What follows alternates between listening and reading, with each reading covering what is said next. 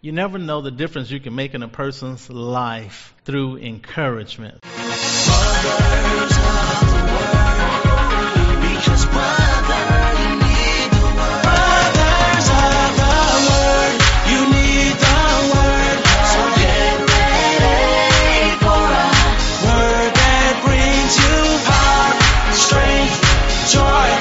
Here's the word from brothers of the word. And now for 7765 Trouble with a Purpose. Well, thank you for joining Brothers of the Word, because, brother, you need the Word. We welcome all of you joining us by television and those of you joining us online at brothersoftheword.com, Facebook Live. Welcome to today's service. Always a wonderful joy and delight to have you to tune in and join us. We'd like to share just a little humor. A mother asked her little son, Johnny, as they wait for the bus, to tell the driver he is 4 years old when asked, because he will ride for free. And as they get into the bus, the driver asked little Johnny how old he was. I am 4 years old, little Johnny replied. And when will you be 6 years old? Asked the driver. When I get off the bus, answers Johnny. Well, we've been sharing, Mr. Ferguson, thank you for the extra laughs. We've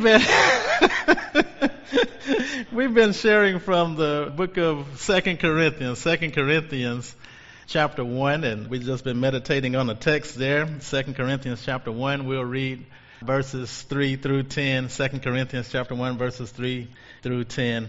And notice it says there, 2 Corinthians chapter 1, verses 3 through 10. When you get there, say amen. It says, Blessed be God, even the Father of our Lord Jesus Christ, the Father of mercies and the God of all comfort, who comforteth us in all our tribulation, that we may be able to comfort them which are in any trouble by the comfort wherewith we ourselves are comforted of God. For as the sufferings of Christ abound in us, so our consolation also aboundeth by Christ. And whether we be afflicted, it is for your consolation and salvation, which is effectual in the enduring of the same suffering which we also suffer. Or whether we be comforted, it is for your consolation and salvation. And our hope of you is steadfast, knowing that as ye are partakers of the suffering, so shall ye be also of the consolation.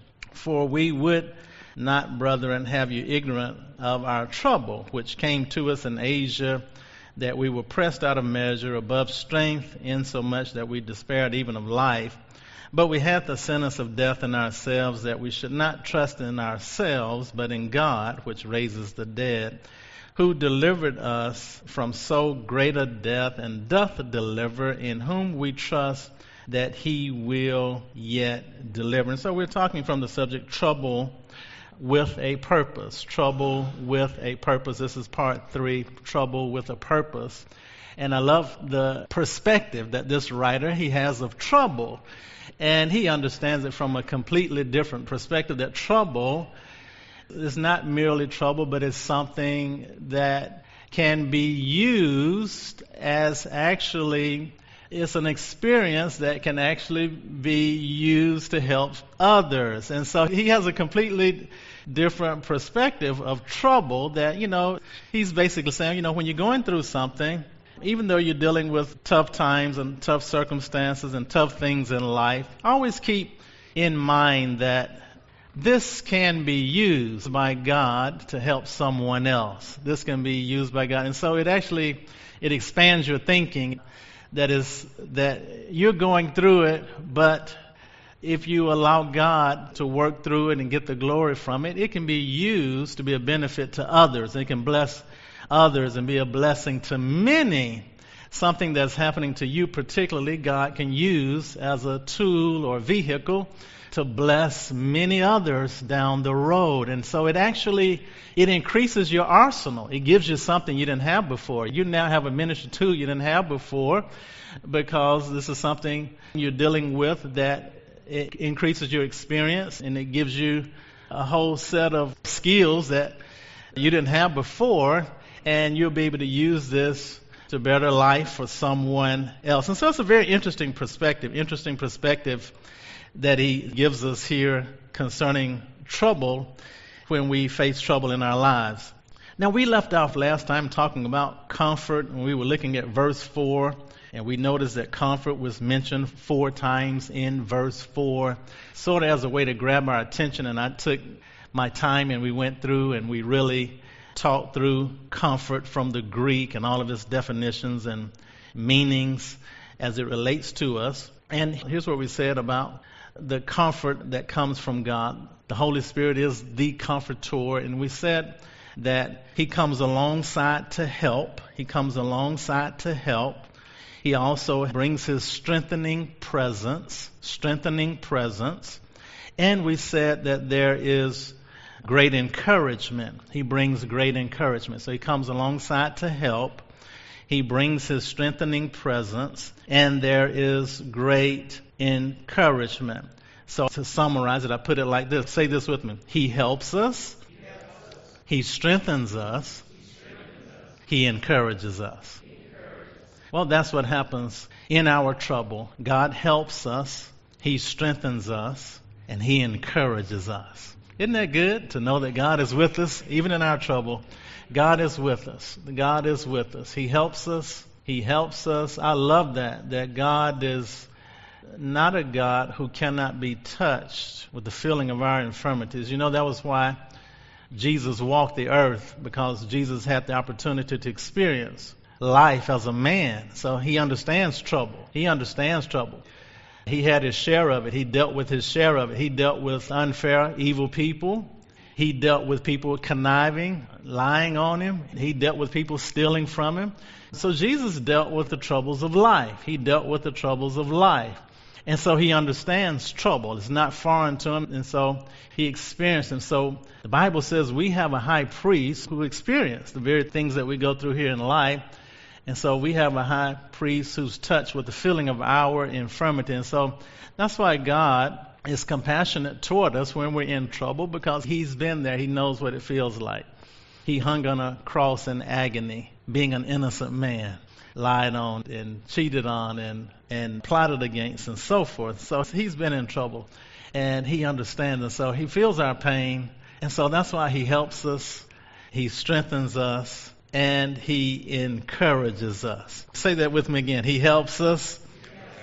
He strengthens us. And He encourages. He encourages us. Now, we said that encouragement from God primarily comes from 3 ways. Number 1, it comes by the Word. It comes by the Word. Encouragement comes by the Word. So we get great encouragement from God's Word. I remember once I was dealing with a situation and I was really frazzled. I was anxious, nervous, just really at my wit's end. I was just really in a bad state, and I was sitting at my desk at home. And this was years ago, but I was sitting at my desk at home and I was nervously going through my desk, and I just had all of this anxious and this anxiety on me, nervous, stressed out, just stressed out. And I remember looking through my desk drawers, and as I was frantically looking through my desk drawers, I came across a little scripture card I had in one of my drawers, and I pulled the card out, and I read it. And when I read it, man, it changed everything. It encouraged me. It encouraged me. So we receive encouragement from the Word. The particular scripture that was on that card was actually the scripture Isaiah 41:10. Turn there with me.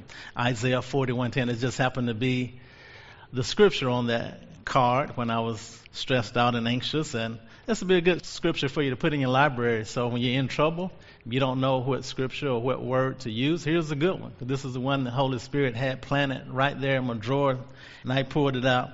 Isaiah 41:10.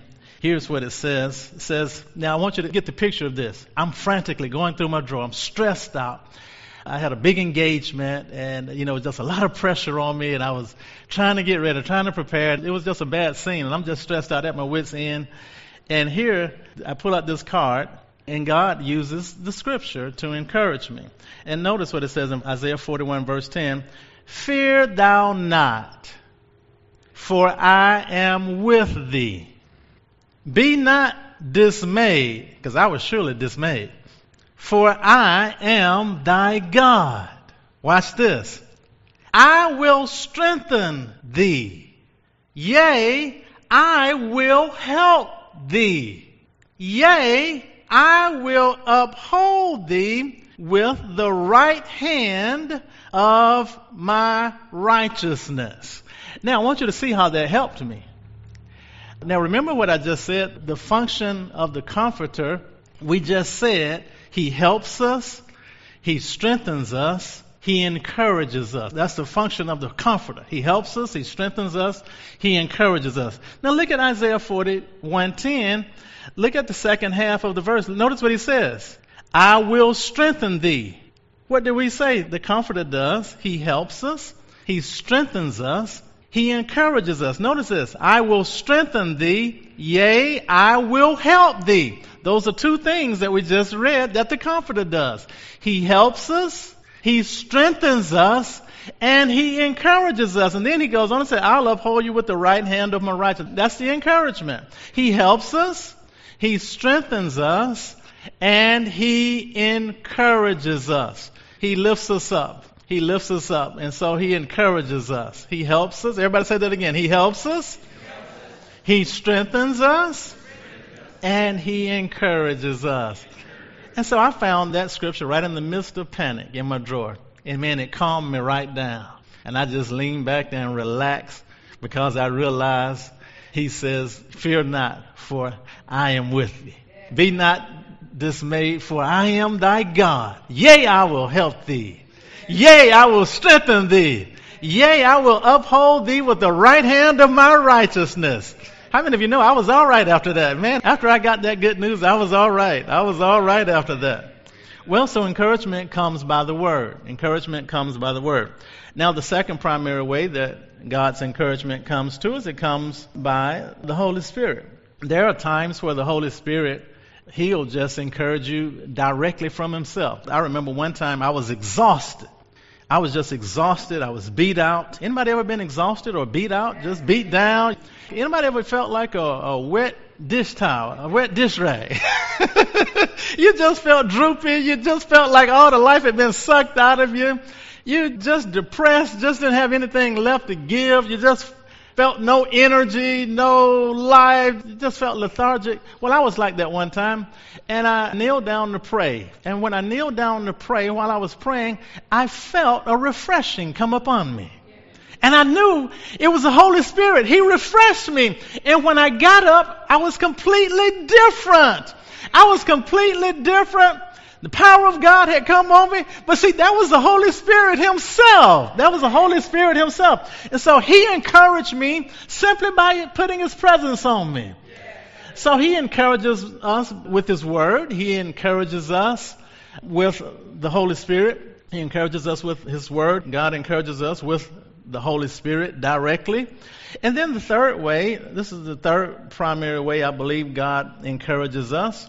God encourages us through people. God encourages us through people. God uses people to encourage us. God uses people to encourage us. You'd be surprised the role that we play in terms of encouragement to others. We can speak life to others when they're beaten down. We can pick others up when they're down and out. And it's a wonderful, wonderful joy to be an encouragement to others. I love to have an encouraging spirit. I love to always encourage people. I love to always uplift and always bless people and always edify people. Build people up. Instead of tearing people down, look to build people up. Man, get around people that build you, people that inspire you, people that encourage you. And so, people is the third primary way. He uses people, and I'll show you a scripture that shows it, but God uses people. God uses people to encourage. God uses people to encourage. I have a video. I just want to play 60 seconds of it, but it's a powerful story about a person who encouraged Denzel Washington. I was flunking out of college. I had a 1.7 grade point average. I hope none of you can relate. I had a 1.7 grade point average. I was sitting in my mother's beauty shop. They still call it beauty shops now? What they call it now? Yeah, I was sitting in the beauty parlor. I was sitting in my mother's beauty parlor, and I'm looking in the mirror, and I see behind me this woman under the dryer. And every time she looked up, every time I looked up, she was looking at me, just looking me in the eye. And I didn't know who she was, and I said, she said, somebody give me a pen. Give me a pencil. I have a prophecy. March 27, 1975. She said, boy, you are going to travel the world and speak to millions of people. Now, mind you, I was flunked out of college. I'm thinking about joining the army. I didn't know what I was going to do, and she's telling me I'm going to travel the world and speak to millions of people. Well, I have traveled the world, and I have spoke to millions of people. But that's not the most important thing, the success that I had. The most important thing is that what she taught me and what she told me that day has stayed with me since. I've been protected. I've been directed. I've been corrected. Fail big. You can stop it. Isn't that powerful? That's powerful. There was a young man who had no direction in life, didn't know what he was going to do, failing miserably. And one woman, she had a prophetic word that encouraged him. Now, one of the primary functions of the prophetic word, and I like the use of the prophetic word here because the prophetic word uses all three. Remember I said God uses the Word, He uses the Holy Spirit, and He uses people. Well, a person under the Spirit of the Holy Spirit with the prophetic word, that's a combination of all three. It's God's Word, it's the Holy Spirit in manifestation, and it's speaking it through a human being, it's speaking it through a person. So God's using the Word, He's using the Spirit, and He's using a person. Flip over, let me show you the scripture. This is the scripture I was looking for, 1 Corinthians. You'll see it here, the prophetic word, 1 Corinthians chapter 14, verse 3. 1 Corinthians chapter 14, verse 3. But he that prophesieth speaketh unto men to edification. That means to build them up. I want you to see that. That means to build them up. Prophecy, one of the primary uses of prophecy is to build people up. It's used to build people up. It's used to build people up. Watch this. It speaketh unto men to edification and exhortation and comfort. That's encouragement. And you see, comfort, we've been studying that word comfort, the comforter. All of that is encouraging, is building up. It's all those things that we've been studying, in the comforter, that He helps us, He strengthens us, He encourages us. Well, that's one of the primary uses of the gift of prophecy. It builds people up. It edifies, as you saw in the case with Denzel Washington. That built him up. That changed his life. That strengthened him. That helped him. That encouraged him. And so the prophetic word is powerful when it's used there in that function. That's one of the primary functions of prophecy. It can change a person's life and build them up, edifies them, encourages them, and comforts them. And so that's an example of God using the Word, the Holy Spirit, and people all at the same time. All at the same time. And He gives us there the wonderful encouragement that comes through people. Encouragement comes through the Word, it comes through the Holy Spirit, and it comes through people. Encouragement comes through people. There was a man by the name of Rich DeVos, and he said that he was a senior in high school, and he said one of his teachers signed his yearbook, and she wrote in his yearbook just one line that said, "With talents for leadership in God's kingdom." And he said when he read those words as a high school senior, he said the words lifted off the page and entered his soul. He said he was just an aimless young man, didn't know what he would do in life, had no confidence, didn't believe in himself. But he said when someone believed in him and wrote those words, he said it entered his soul. And Rich DeVos, he went on to become a very successful man, very wealthy man. He ended up owning an NBA basketball team. He became the founder of Amway Corporation. And he said 50 years later, those words that teacher wrote still are the guiding force in his life. You never know the power of encouragement. And so God uses people. God uses His Word. He uses the Holy Spirit. But God uses people. You never know the difference you can make in a person's life through encouragement, through encouragement, through encouragement. Praise God, praise God. One thing I wanted you to notice in our text is that how God comforts us in our trouble so that we can comfort others, which is trouble with a purpose. That's his number one purpose there in trouble, so that the very comfort that God comforts us with, we can use that comfort to comfort others. And the process of God is when we are hurt, he heals, and then we help.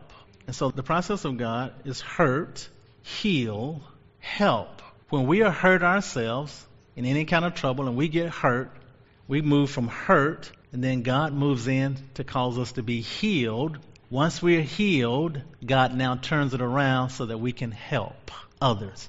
And so that's the process of God. Hurt, everybody say hurt, heal, help.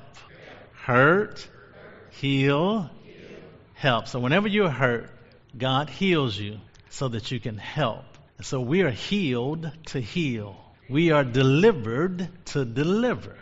And you'll find that that's the pattern of God. It's the process of God. There was a man who had lost his wife, and he suffered great hurt over his wife's passing. He said it was just devastating. And he went through so much pain and suffered so much loss. He said that through the course of time, through the healing of that, he said, because now he knows the pain and the agony that families suffer during the loss of a loved one, he said he started attending funerals with the purpose of comforting families. And so he just started going to funerals. He went to funerals every week. He just started going to funerals just to be a comfort to families, because he knew what it felt like. He knew the loss. He knew the hurt. He knew the pain. And he started just going, ministering to families. But that ministry came out of his own hurt. He had been hurt. God healed him. And now God was using him to help. And in the process of time, at one of those funerals, he met a beautiful young lady, got remarried, and God blessed him, and he just lived happily ever after. See, God is awesome. God is awesome. God blesses us. God blesses us. Some of you might need to start attending some funerals. You never know.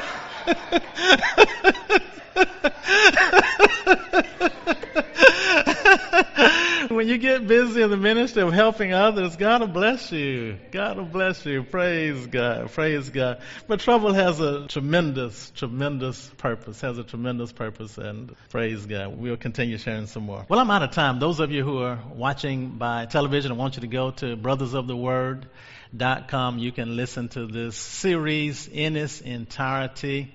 Trouble with a Purpose, absolutely free of charge. You can also email it to a friend. But thank you so much for joining us today at Brothers of the Word, because, brother, you need the Word.